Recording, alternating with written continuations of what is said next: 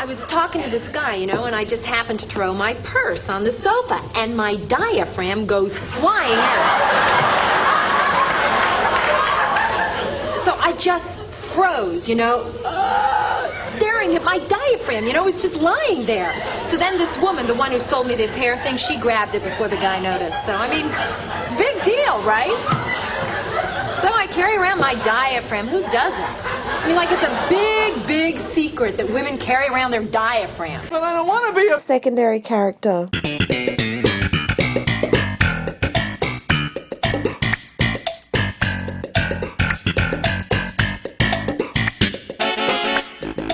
Hello, Ivan. Hello, Stephen. And hello to you, our listeners. We are But I Don't Want to Be a Secondary Character. We're a Seinfeld podcast based out of Melbourne, Australia. And every week we take a random episode of Seinfeld and examine the secondary characters from it. And this week we're doing a season 4, I would say, classic episode, The Virgin. Yes, that's right. Episode 10 of that series and, season rather. And this is the introduction of Marla the Virgin. And she also is in the next episode, The Contest, which we've already done, Steve, for our 50th episode. Yeah, live recording we did way back in 2018, I believe, and the video is still somewhere on our Facebook if you want to check that out. When we can still go to pubs in Melbourne. We're still in lockdown.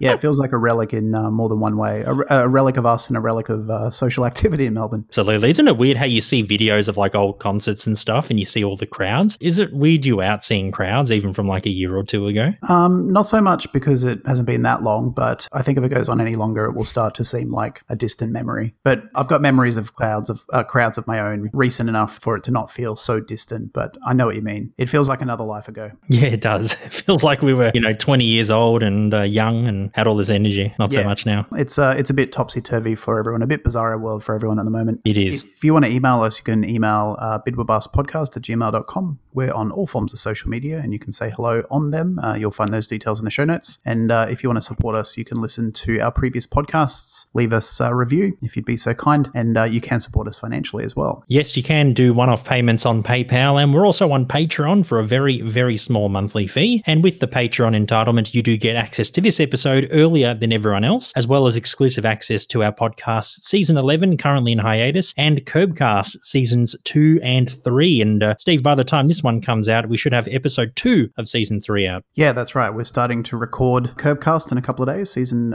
3 of Curb Your Enthusiasm, which I've never actually seen, and I'm looking forward to getting into. I haven't seen beyond Season 2. Me too. Yeah, so I'm looking forward to watching a new old show. A new old show, yes. That's right. And finally, we do have a Facebook group, Seinfeldisms. It's just ticked over 90,000 members as of recording.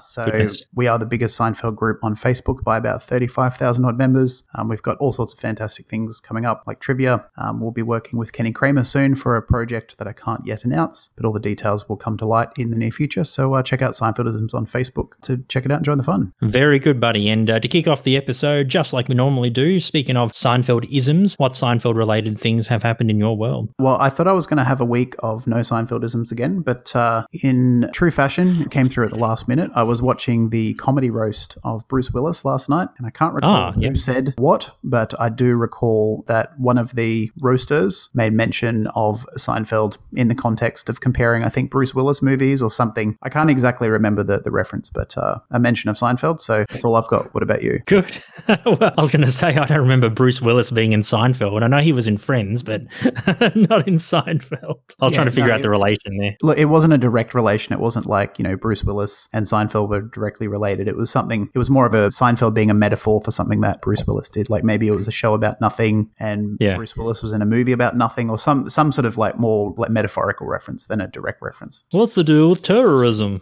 To do with Die Hard. On that comedy roast, someone, I can't remember who, made a quip saying that Bruce Willis is so old that he started fighting terrorists in movies before they were Arab. Oh, Jesus. Yeah, obviously. Hans Gruber and his Eurotrash terrorists in Die Hard, before the stereotype of a terrorist was someone from the Middle East. But it was funny because at the time in the 80s and 90s, the terrorists were all like white guys, Europeans and Americans and stuff. It was a different time. Yeah, I mean, you look at a lot of action movies in the 80s and a lot of the terrorists were like Central and South American. Yeah, Yeah, that too. Yes. And obviously the American government and the CIA did a lot of naughty things in Central and South America. So that kind of, it made sense that a lot of the quote unquote bad guys were from that part of the world. Mm-hmm. That's a podcast for another time. Yeah, I think so. But anyway, no Seinfeld isn't for me. Like I said, I am waiting on Jerry's new book, Is This Anything?, which I have pre-ordered last week, like I mentioned last week. And hopefully looking forward to reading some more of his stuff. Yeah, it should be good. I look forward to borrowing it when I can see you in person after you've read it. Absolutely, yes. I'll return the favor like you did with sign language. Nice, except I won't keep your copy. You can have it back, the sign language book, if you want. Oh, no, I've actually got another copy, so I'm good. It's yours.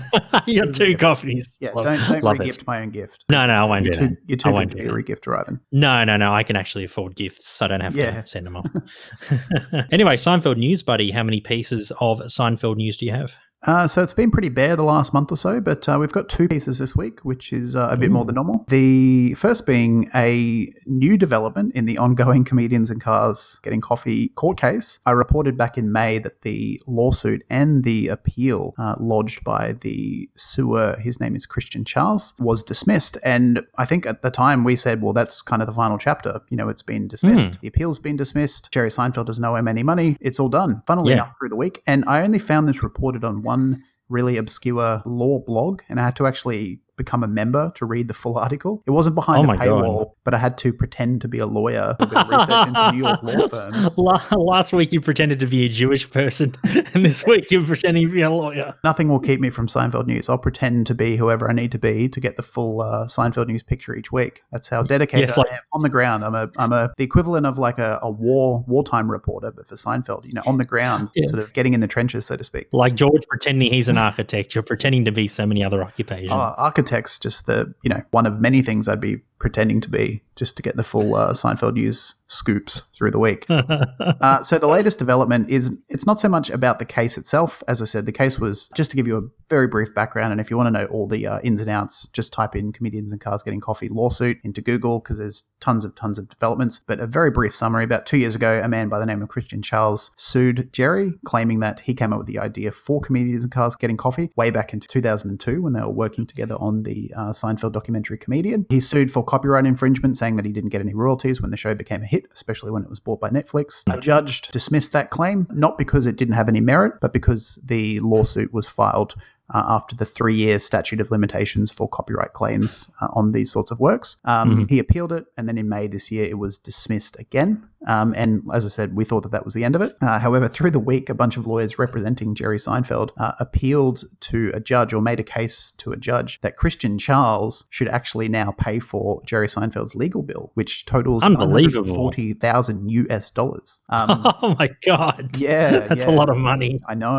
I can see why the lawyers are trying to pursue it. I know. I mean, $1 million is a lot to most people, but, for Jerry, it's not much. But I think out of principle, that's why they're pursuing it. Their claim is that because the lawsuit was frivolous and it was filed knowing that the statute of limitations had ended, and that he was really just trying it on for trying it on's sake, that, he wasted their time, he wasted their money knowing what the result would be, because it had no legal standing anyway. So now they're basically saying, well, not only is your lawsuit dismissed, but we're making a case to foot you the bill of $1 million, and I'm sure he doesn't have $1 million. I'm sure he, lives comfortably. He's a well-known entertainment producer, but $1 million to even someone like him would be very significant. Oh my God. Well, hopefully, because usually we put the links to the news articles in the show notes. So if that's the only one going around, unless if something's come up, you'll have to send me the link, man, so I can put it in the notes. Well, I actually did put a link on, I think, our Facebook page to the law blog. But yeah, if you want to read the full article, look, it's not very detailed. Basically, what I've told you is everything. The judge hasn't actually determined whether he'll be stuck with the $1 million bill. I think they're still deliberating, but I'll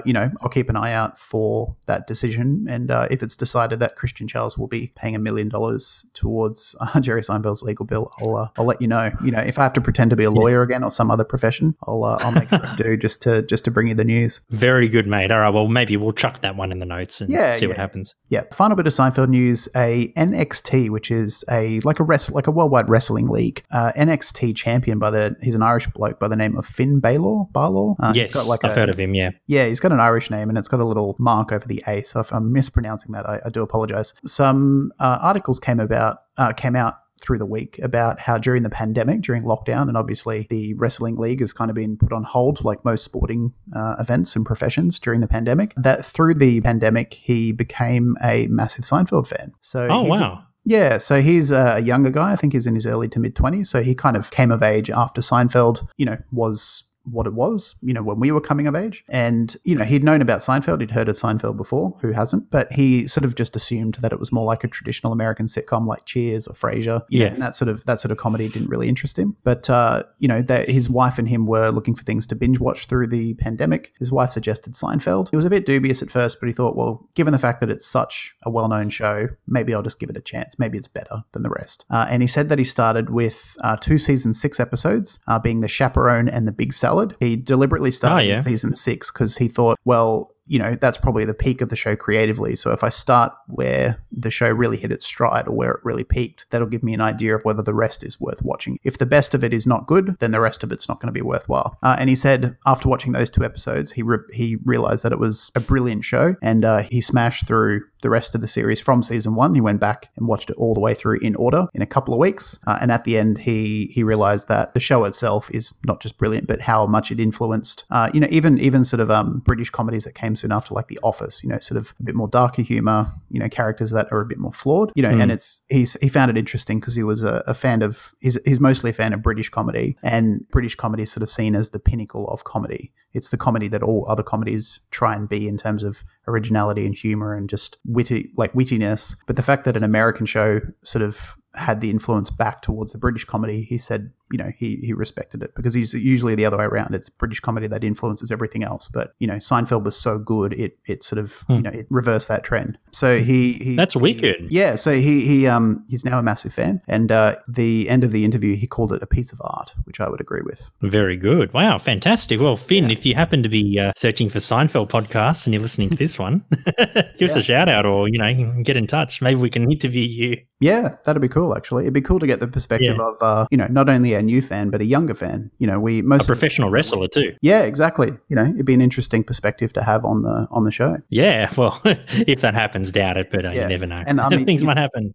If he's got enough time in his life to binge watch a long series in a couple of weeks, I'm sure he's got enough time to, give us half an hour to talk shit about Seinfeld. We're sounding a bit desperate, but who knows? Whatever he wants to do. Whatever he wants to do. Yep. Yeah. And that's all the Seinfeld news for the week. Very good, buddy. Let's have a quick break. And when we come back, we're going to talk about some secondary characters from today's, I guess you could say, transition episode for season 4, Steve, because there are a lot of story arcs that have either started or continued from this episode. We're talking about the secondary characters from The Virgin. Hello, folks. Matt McCoy here, a.k.a. Lloyd Braun from Seinfeld. And I'm telling you right now, I do not want to be a secondary character. Season 4, Episode 10 of Seinfeld is The Virgin, and that one first aired in the US on November 11, 1992, directed by Tom Sharones and written by Peter Melman and the Farrelly brothers. In this episode, not having come up with a script for their new sitcom, George and Jerry now have to face the music when they meet with NBC executives. George's lack of discretion, however, has repercussions. Jerry sees Marla Penny in a bar, played by Jane Leeves, and mentions to George that when he last saw her, she was a virgin. Jerry asks her out and finds out she still is. Elaine, on hearing the news, decides to give her a bit of coaching about men and what she can expect. And that's a pretty funny scene, Steve. Yeah, I like it. Yeah. They just get up, or they make an excuse like they have to get up for work early in the morning. Yeah, the smart ones start working on their excuse during dinner.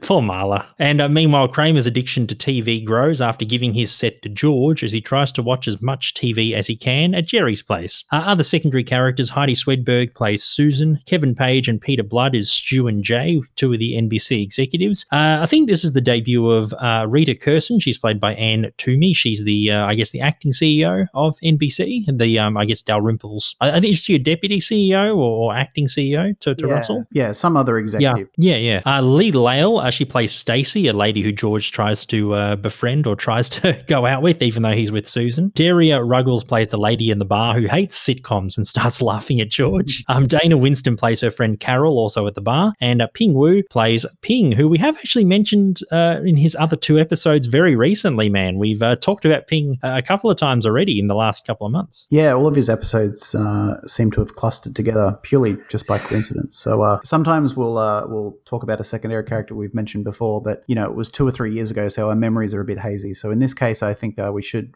remember pretty clearly what we've already said about Ping, rather than go, I think we might have said this thing maybe 3 years ago. I don't know. Well, sometimes I forget what happened 2 days ago for me, so I guess we'll go for it and see what happens. Yeah.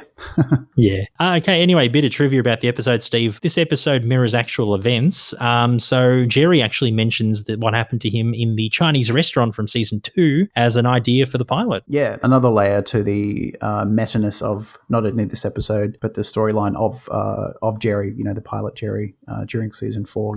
Not only are they referencing the show itself, but they're representing referencing individual storylines in the show within the show. Yeah, it's brilliant. And I love how the NBC executives don't like it at all. They think it's stupid. Whereas he goes with the Butler story out of desperation and they love it. I think it shows sitcoms are known to be very, silly with some of their plots. And I think because Seinfeld was so extreme and so different at the time, maybe executives would be a bit hesitant. So they probably like really dumb sitcom ideas like someone being a butler. Yeah, I think it's supposed to be a bit of a dig at the typical, TV executive not willing to take a chance on something that's just playing it safe and laughing at dumb played out ideas. Not that coming a butler is a played out idea, but it's a bit more of a low hanging fruit than the Chinese restaurant theme. So very low risk investment. Yeah, I think a nice dig at TV executives from Jerry there. So the line where George says, "Every time I think I'm out, they pull me back in," is a reference to the famous quote said by Michael Corleone in the third and last installment of the Godfather trilogy, Godfather Part 3, which I feel is an underrated film, a bit of a misunderstood film. And that line is used a lot as a Godfather reference and also a bit of an in-joke in The Sopranos. So a double nod there. I was thinking the same thing because I was thinking The Sopranos when I read this and when George does this in the episode. I was thinking Silvio does it all the time. Yeah, when they thought I was out, they pull me back in. Whenever Tony Soprano's family are feeling stressed or they just need a bit of levity in a situation, Tony will go, "Sil, give me the line, baby." And he'll just go, "Just when I thought I was out, they pulled me back in." And then they'll start laughing. It kind of just breaks tension. It's a good ongoing gag and in-joke within The Sopranos. Yeah, and it was nice how George delivered it as well. Yeah, not as intense as Silvio, but still a nice delivery. Had a bit of nuance to it anyway. Yeah. And this is the first writing credit for the Farrelly brothers, Bobby and Peter, and they're known to have written the films Dumb and Dumber, There's Something About Mary, and Shallow Hal. So lots of gross-out comedies in the mid-90s to the early 2000s that they were involved in.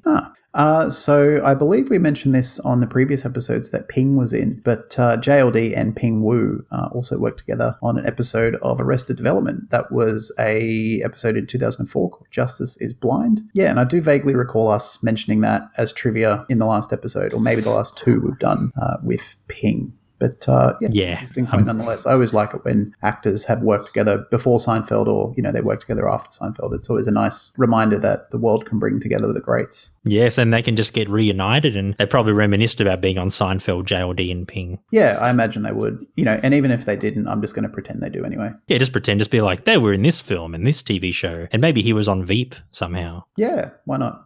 Just pretend. I've got no other trivia, mate, so what do you reckon? We'll just jump in and talk about Marla? Yeah, sounds good. Yes. We did mention a TV series that you enjoy, The Sopranos, but we're going to mention another TV series that you really like, Steve. So Marla is played by British actress Jane Leeves, most famous for playing Daphne in TV series Frasier, one of your favourites. Daphne Moon. Daphne Moon.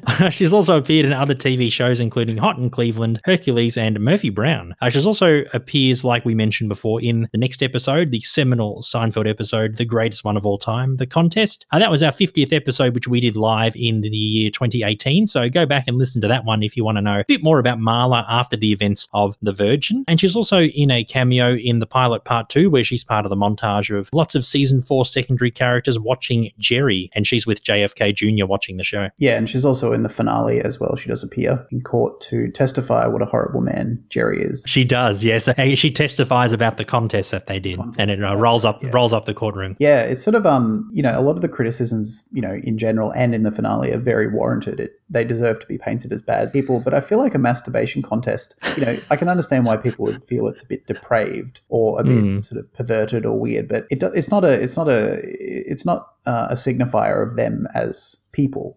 It's just it's a private thing. So I feel like her using that as an opportunity to paint them as bad people that should go to jail was a bit of a cheap shot. Yeah, probably because she had nothing else on them. Yeah. But it was funny how Kenny mentioned, like when we talked to Kenny, he mentioned that the contest was real, but he wasn't involved. Yeah, that's right. Yeah, we did interview Kenny Kramer, the real life inspiration for Cosmo Kramer, a few weeks back. So check your feed for that. That was a really, really fun interview. Yeah, so Marla, I think she's still, when we first meet her, it's at the comedy club that Jerry performs at a lot, and Jerry recognizes her and points out to George that he could have dated her and he was interested, but she said that she had a boyfriend, and he, like you said before, he starts talking to her again, and then she points out that her boyfriend went to Berlin after he was inspired by Jerry's made-up story of going to Berlin, and Jerry's like, so what happened to him? And she's like, oh, he never came back. I think, she's very timid, very naive, very sort of reserved. I think she is still sort of getting over her ex-boyfriend. To be ghosted like that is, I imagine even if the relationship wasn't good, or even if, you hadn't been with that person for a long time, just sort of like that other person disappearing would take a toll. So I've got this sense that she's still sort of, still reeling from that. And that's why she's a bit trepidatious with Jerry, sleeping with Jerry. Yeah, well, I feel like maybe her boyfriend or her ex-boyfriend probably just wanted to run for the hills because he probably wanted to have sex with Marla, but Marla didn't want to, probably thought that he wasn't the right one. Because I remember we mentioned way back when in the contest episode, it was a really memorable one for us. I do remember us talking about why Marla wanted to preserve her virginity, and we were thinking maybe religious reasons, but I think you mentioned it was probably more for like personal reasons for her. She just wanted to find like the right person. So I feel like maybe her boyfriend was trying to goad her into having sex, and then Marla was like no, and then maybe the boyfriend wanted to get away from her, and maybe at first he was inspired to do like a sabbatical to Berlin, but then maybe he ended up finding like another girlfriend there or something, and ended up being shacked up in Germany. Yeah, he was okay with waiting until Marla was ready, but for some reason he changed his mind, and instead of doing the right thing and breaking up with her in an honorable way, he just ghosted her. Dog act. Pretty brutal. I think though for Marla, she seems still a bit cautious about having sex with Jerry, but part of me thinks that I think after her boyfriend leaving her, I think she's just in a hurry to lose her virginity. It kind of changes her a bit. She thinks, I'm done waiting. Maybe it's just not worth waiting for the right guy. Maybe I should just meet a guy that, is okay. He doesn't have to be the one, just someone I kind of like, just to sort of get it over and done with. I feel like at this point, her attitude towards her own virginity has sort of changed because she seems a bit more keen to see it through. She's making out with Jerry very aggressively, and she's kind of implying that she's ready to have sex by asking him, are you going to leave straight after we have sex? Kind of indicates to me that she's thinking about having sex with him, but she's worried for a new reason, which is, she's not worried about her virginity. She's kind of gotten over that, but she's worried about what Elaine told her, which is that men just leave. Yeah. I think that conversation with Elaine changed her a bit, and it's made her realize that, I just want to lose my virginity to someone who's okay at best, or at least, but then she's got the new set of problems with Elaine. Yeah, and it definitely feeds into her naivety as well. Like, when Marla says, what if you decide to leave in the morning or you make an excuse to leave? Jerry makes a point saying, this is my apartment, why would I leave? So Marla, Levi, this is my apartment. I live here.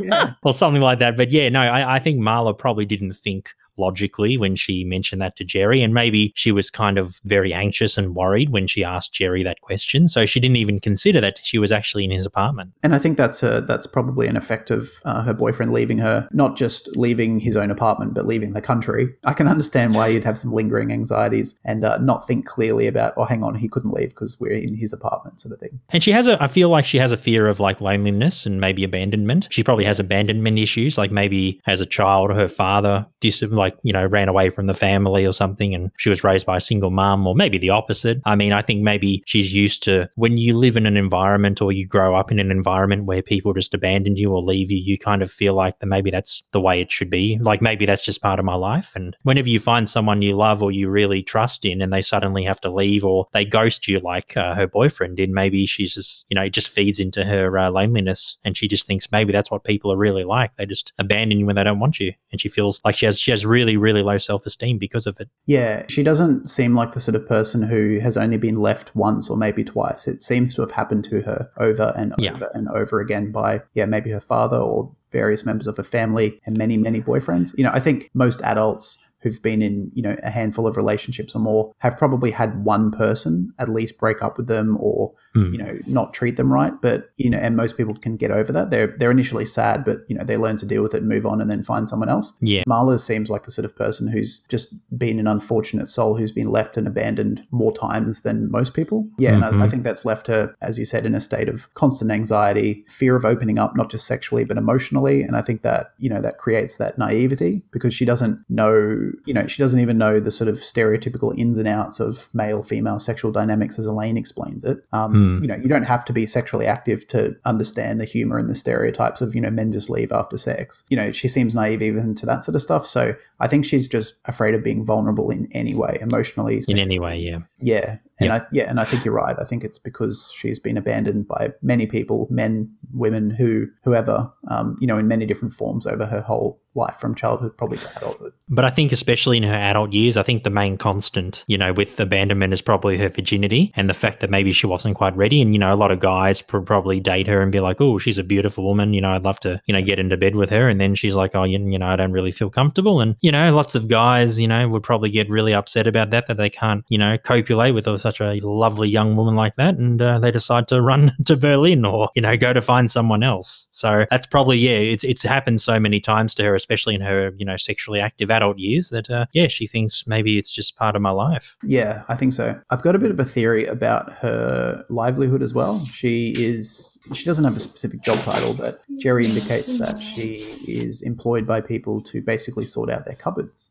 She's a bit of an organizer. And I think she does that. And I think she's very good at that because it allows her some form of control, in a life filled with abandonment and, not being treated very nicely by men. Having a job where you are literally in control of other people's disorganization, I think can help her cope. Yeah, I feel like she has really good, just adding to that, I feel like she has really good organizational skills. And she's really innovative in terms of the wardrobe because she just says to Jerry, all you need is just hooks. All you need is just rows and rows of hooks. And, I feel like she probably really thinks outside the box. She doesn't want a big clunky wardrobe for someone like Jerry, like a single or a bachelor, living in New York in a 1-bedroom apartment. She probably thinks, maybe she tries to find, the most cost effective and the most versatile options depending on, the individual's needs. Yeah, she seems quite, she seems to throw herself into her job. She doesn't just give sort of a bunch of common sense practical tips. She seems almost eccentric about it. She's like, well, replace it with hooks. And,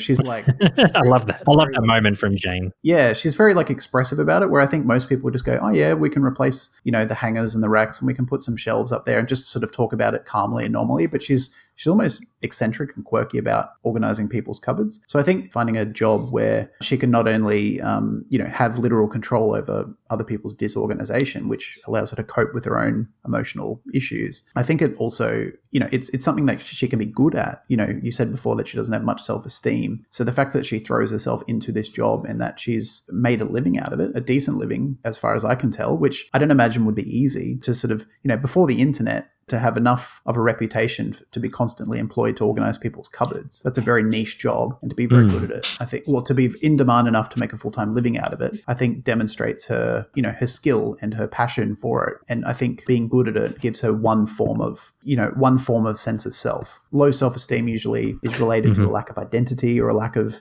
who am I? What am I doing? What's my place in the world? But I think this one part of her life is something she feels really good about. Gives her a lot of control. It allows her to cope. And that's why, Jerry's like, you really are a bit mad. He does it in a lighthearted way. And I think she acknowledges that she's quite eccentric about it. But I think for her, it's more than just a job. It works for her on many, many levels, so to speak. Yeah. It's the only good thing that's really going on in her life as a whole. So, yeah. Yeah, definitely. And in the next episode, The Contest, she loses her virginity to the really hunky JFK Jr. What a way to lose it, huh? All that waiting was worth it. Oh my God. What a way to lose it. What a guy to lose it to. I mean, goodness JFK Jr. is a very, very handsome man, but he's, rich, powerful, influential, and they're together. Was. Yeah.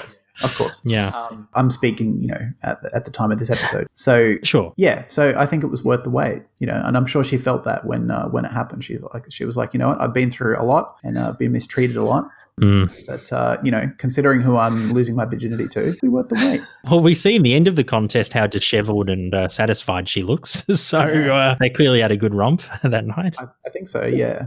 I think, if we're still sort of going with maybe sort of a religious or a very traditional upbringing, she seems very sexually naive. She's embarrassed even by a diaphragm story, and it's not even really about sex. It's about just a form of contraception. It's more about Elaine's embarrassment than the diaphragm itself, and she seems very sort of a bit sort of funny about that and a bit embarrassed, and she has to leave because she's a bit awkward about it. I think once she loses her virginity to JFK, I think, I wouldn't be surprised if there was a bit of a sexual demon awakening in her. All that repressed energy just sort of manifests as a highly sexually confident woman. Yeah, I'd say so.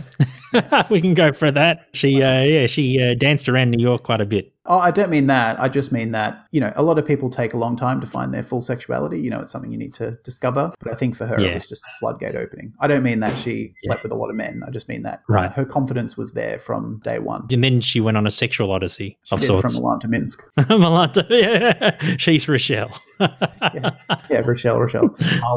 Mala. From Essex to Dover. That's probably like 2 hours. Yeah, 2 hours. From Essex to Dover, I slept with 2 men.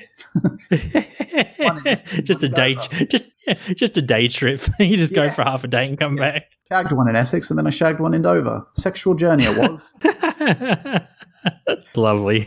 Our British listeners would love that, I'm sure. I apologise to all of our British listeners. I do know we have a few. So sorry for my terrible accent. I'm sure they love it. Like I was saying before, the Brits are the kings and queens of humour. So surely they can take a terrible accent from an Aussie. I'm sure they're fine. Yeah. Do you have anything else about Marla? No, but I really enjoyed Marla. And you can hear about her in the context of the next episode, The Contest, like I've mentioned a couple of times this episode. You can listen to our 50th, number 50 on our list in our feed, and you can listen to that one, and we talk about Marla in detail in that episode as well. That's right. All right, let's talk about Rita Kearson, the fill-in CEO for NBC. Yes, played by Anne Toomey. I didn't get much information about her, but I believe this is Rita's debut on the show. We do see her in the pilot part 2, where she just calls Jerry to can the episode, and I think she's seen a couple of other times during the season, and she ends up replacing Russell at NBC as well as the CEO. Yeah, she's totally different to Russell. Like, Russell wanted to give them, a good go, and probably liked the idea of Jerry's concept, the show about nothing. I think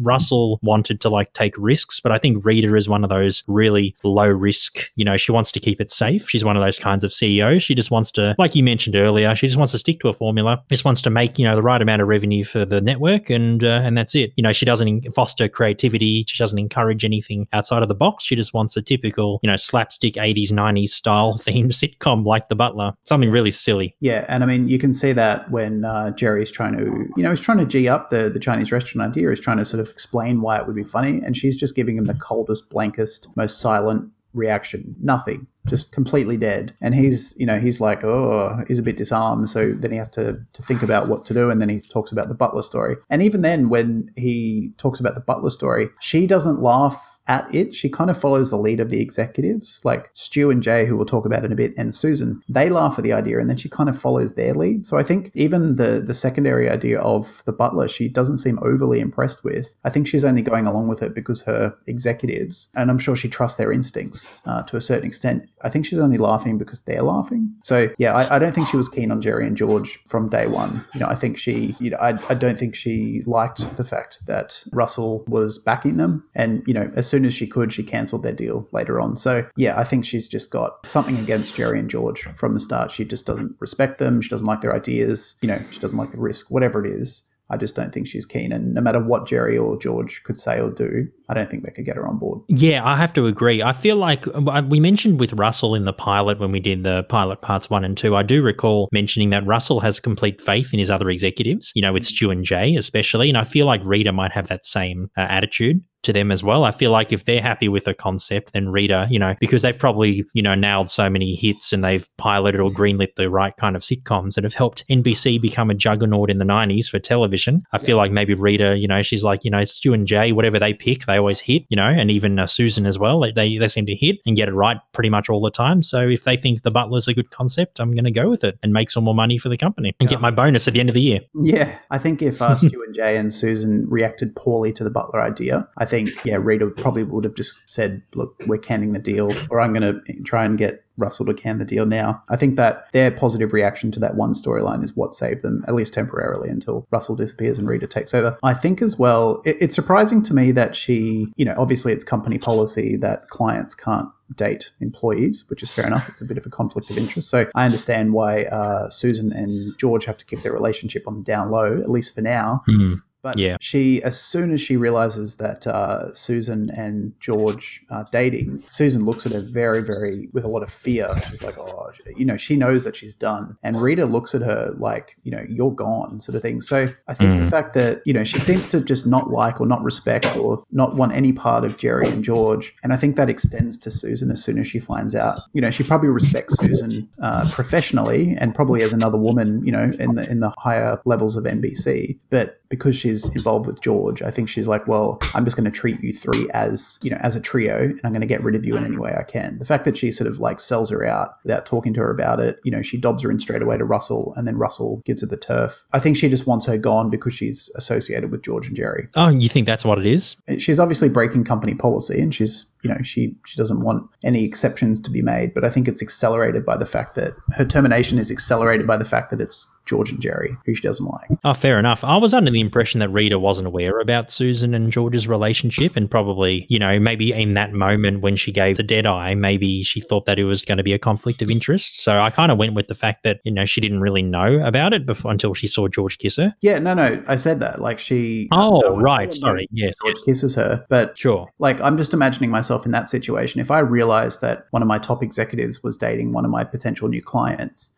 obviously straight away, that that's against company policy. This is something we need to deal with. But I would try and deal with it delicately. I would talk to Susan. I would try and understand it. I try and be understanding and maybe do my best to make an exception of like, okay, well, maybe we don't fire you. Maybe we just discipline you. But I think because Susan is dating, she just discovers that Susan is dating George and she already doesn't like George and Jerry. I think her mind is made up as soon as she realizes, like, there's no thoughtful process of, well, maybe they went on one date. Maybe, it's just, she just jumps to that conclusion straight away. Yeah. And I think it's only because if she found out that Susan was dating a client of theirs that Rita actually likes, some other writer, I don't think she would jump to that conclusion so quickly. I think it's because it's Jerry and George, George that Susan's dating. That's why. Okay. She's like, well, I'm going to try and, I'm not too keen on George and Jerry at all their shows, and Susan now is grouped in that, so she can piss off too. Okay, cool. Well, she's got a good reason to piss her off, and she does. Exactly.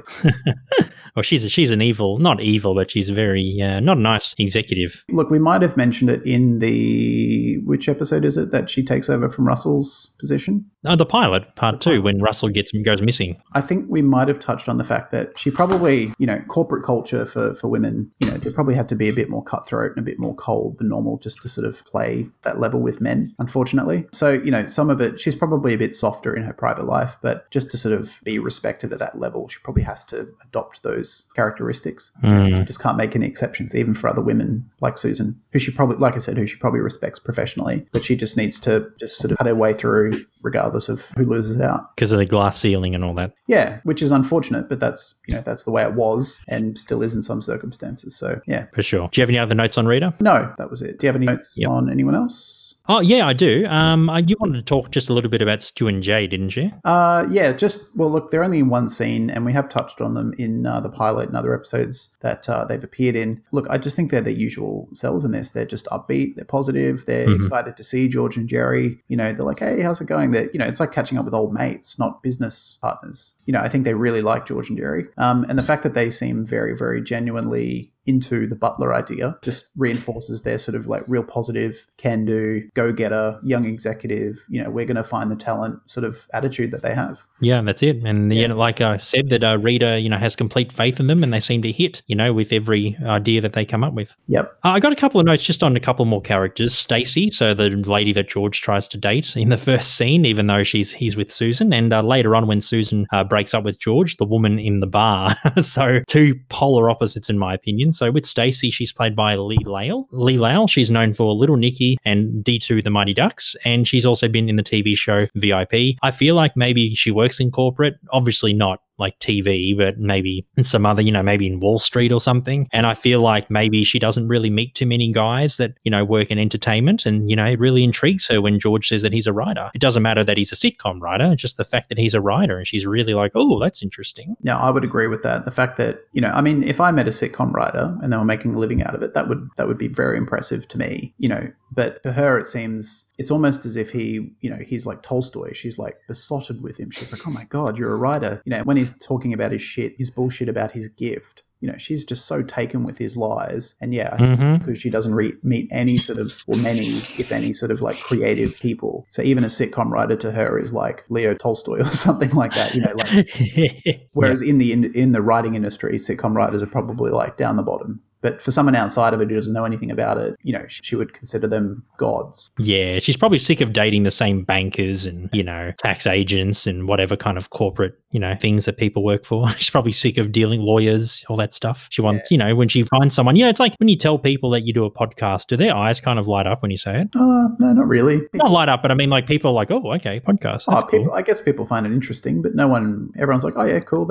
That's like a cool hobby, but no one's ever been blown away or amazed by it. Oh, okay, yeah. The only other thing I had, and you kind of touched on it, but I just think she's a bit naive. And I think it's just because if she does work in Wall Street or some demanding job, it probably doesn't leave her enough time to meet men outside of those circles or meet people outside of those circles. And she seems a bit, not just like, not inappropriately, but she seems surprisingly blown away by the fact that George is a sitcom writer, but she also buys into his bullshit very easily. Most women would have a sense that George is either lying or exaggerating when he is. But she's just completely taken by anything he says. I mean, if I met someone and they described what they do as their gift, I'd be like, I don't know. So it would put me off straight away. But there's no red flags to her. So I think, she's just a bit naive and just not exposed to many men outside of her, professional sort of world. Well, George does mention later in the episode that for the first time in his life, he can actually be happy with what he says that he does for a job. So I feel like maybe in that moment when George met Stacey, maybe even though George was hamming it up saying that's my gift, to try and, woo her, I think maybe he really felt like for the first time in his life, he could actually say with a smile what he did for a job, So maybe in that moment, he kind of felt comfortable as well. So that probably helped. I'm not saying that George is lying. It's not like he has to make up a job he's happy about, like an architect. That's just a straight up lie. He's obviously genuinely stoked that he can say he's a sitcom writer and that he's working with. But the way he talks about it, not what he says, how he says it, is very, very cringy. I think he can clearly say, I really like what I do, or I'm good at what I do, without coming across as like just a bit skeezy. When he's like, it's my gift, I'd be like, oh, you're a wanker. Fuck off. You're a wanker. People, like, I've talked to people all throughout my life and they've talked passionately about their job or how they're really good at it or how they're really successful. And it's been like, there's still an element of being humble about it or being down to earth about it. Whereas George talks about it in this really like sort of off-putting, grandiose, cheesy way. And it's just the fact that she doesn't see that is, I think demonstrates her, some level of naivety. Yeah, for sure. Yeah, she's definitely naive. And I guess speaking of that, we've got the polar opposite, a woman in Bar. She doesn't actually have a name. She's played by Daria Ruggles. She's known for Days of Our Lives and Dead by Sunset. The complete opposite to Stacey. She's really naive. She's actually not naive. She's, in fact, she thinks that being a sitcom writer is dumb. She thinks, you write sitcoms? Hey, Carol, this guy is writing a sitcom. Yeah, I think in a way she kind of reminded me of maybe how if Elaine was a stranger to George and George tried to use that to pick her up, I think Elaine would react very similarly because, Elaine works in the literature world. She's very well read, and her professional circles are highly regarded authors and people in that world. So I think a sitcom writer trying to impress her would cause Elaine to react. So I would imagine that woman at Bar, whatever her name is, maybe is either very well read or maybe she's an author or a writer. She's got some connection to publishing or writing or being an author to think that sitcom writing is like the lowest bar for writing. Yeah. I also feel like as well, she's probably like a TV and film aficionado and probably she probably watches more like highbrow TV shows at the time, like say Twin Peaks, Northern Exposure, that kind of stuff. So really, maybe X-Files, later on. She probably, like, I wrote a note saying that if she was around or she was still alive today or a real person, she would be spoiled for choice when it comes to streaming services. Yeah. She'd be able to watch like all the highbrow TV shows and she'd be so spoiled spoiled, I think. Yeah, she would be in her element for sure. Yeah. And she sees sitcoms as like formulaic and very saccharine. And she probably loves, like I said, very meaty drama as well. Meaty for 1992, like Twin Peaks and stuff. I think she's just a bit more highbrow than George. Absolutely. And then, she can see through George's bullshit and cut straight through it with that really snarky comment. Yeah. I mean, it's pretty mean. Like, if you don't like sitcoms, that's fine, but you don't have to laugh at someone's face just because they, are happy to be a sitcom writer. So she's a bit rude about it. But, yeah, like we keep saying, George is a pretty terrible person. So if every so often a woman laughs in his face, I think it's justified. Very justified. And I like how there was the contrast or the juxtaposition between Stacey, who was liking the fact he was a sitcom writer, and then the woman, not liking the fact or like mocking him for it. I thought that was great how they did a contrast at the start and the end. Yeah, it felt very deliberate. Like writing wise, it felt like they intentionally bookended the episode from, one woman being enthralled by George's profession and the other woman completely rejecting it, like viscerally thinking it's just, laughable and terrible. So, yeah. And then her friend Carol is at the bar as well. I'm guessing maybe they were trying to pick up guys, maybe at the improv, and maybe they were like split up to, grab different dudes. And then, maybe she's, she thinks that Big George being a sitcom writer is so hilarious, she breaks the character, so to speak, and calls out to her mate. And then she starts laughing. And they both start laughing. Yeah. So they obviously have similar opinions when it comes to TV and books. They both don't like sitcoms, I think. Yeah, absolutely. Anyway, that's all the secondaries I have. What do you have, bud? Anything else? I've got a couple on Susan. Okay, yep. Heidi Swedberg, yep. Yep, played by Heidi Swedberg. We've done her, she was our first ever What's the Deal With episode, I think our 5th episode overall, so go way back to hear our take on her, and we've talked about her at length as she's appeared through episodes that we've covered. The only other thing that I mentioned that I don't think we've ever mentioned, and it's not really essential to her character, but it's just a nice little tidbit, is that she's got a very obvious crush on David Letterman. She does. Yeah. When Jerry says that George is speaking to David Letterman and she goes, David Letterman's on the floor? And she's like a schoolgirl. She's a bit giddy and a bit like smiley, like, meeting her teenage crush. She must like his voice or something. I think, we've theorized a lot before that Susan was raised in sort of, the upper crust of New York. Her parents are very wealthy. She's very educated. She's a high achieving person professionally. She's very intelligent. And David Letterman, even though he is also super, super wealthy and super, super successful, he was always considered a bit of an outsider, a bit of not a bad boy, but, he was a bit against the grain slightly. So I think for her, someone like David Letterman, represents a tiny bit of edginess that maybe she wouldn't be normally exposed to given her upbringing. Mm-hmm. It's like very a safe true amount of edginess. He's not like part of the Motley Crue where he's shooting heroin and like sleeping with groupies, but he's got enough grittiness and enough edginess, but he's still quite safe for someone like Susan to be attractive, like a very, very diet, watered down bad boy sort of thing. Yeah, I could imagine a teenage Susan probably watched, late at night, when her parents were in bed and she stayed up and watched Letterman and probably had like a big crush on him. Yeah, and I think it's because of he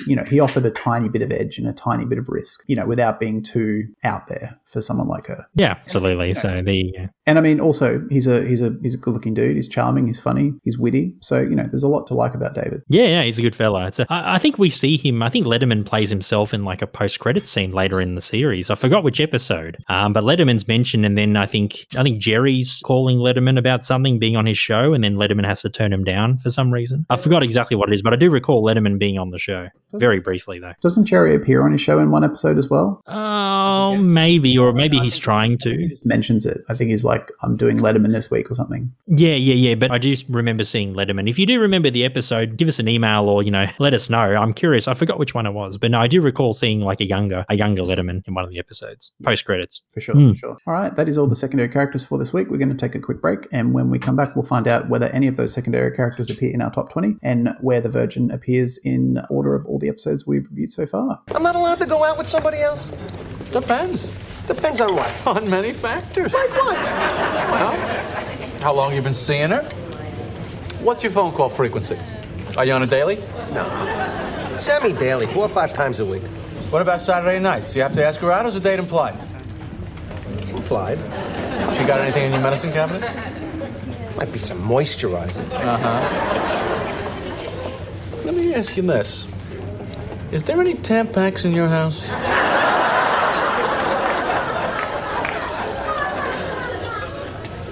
Yeah.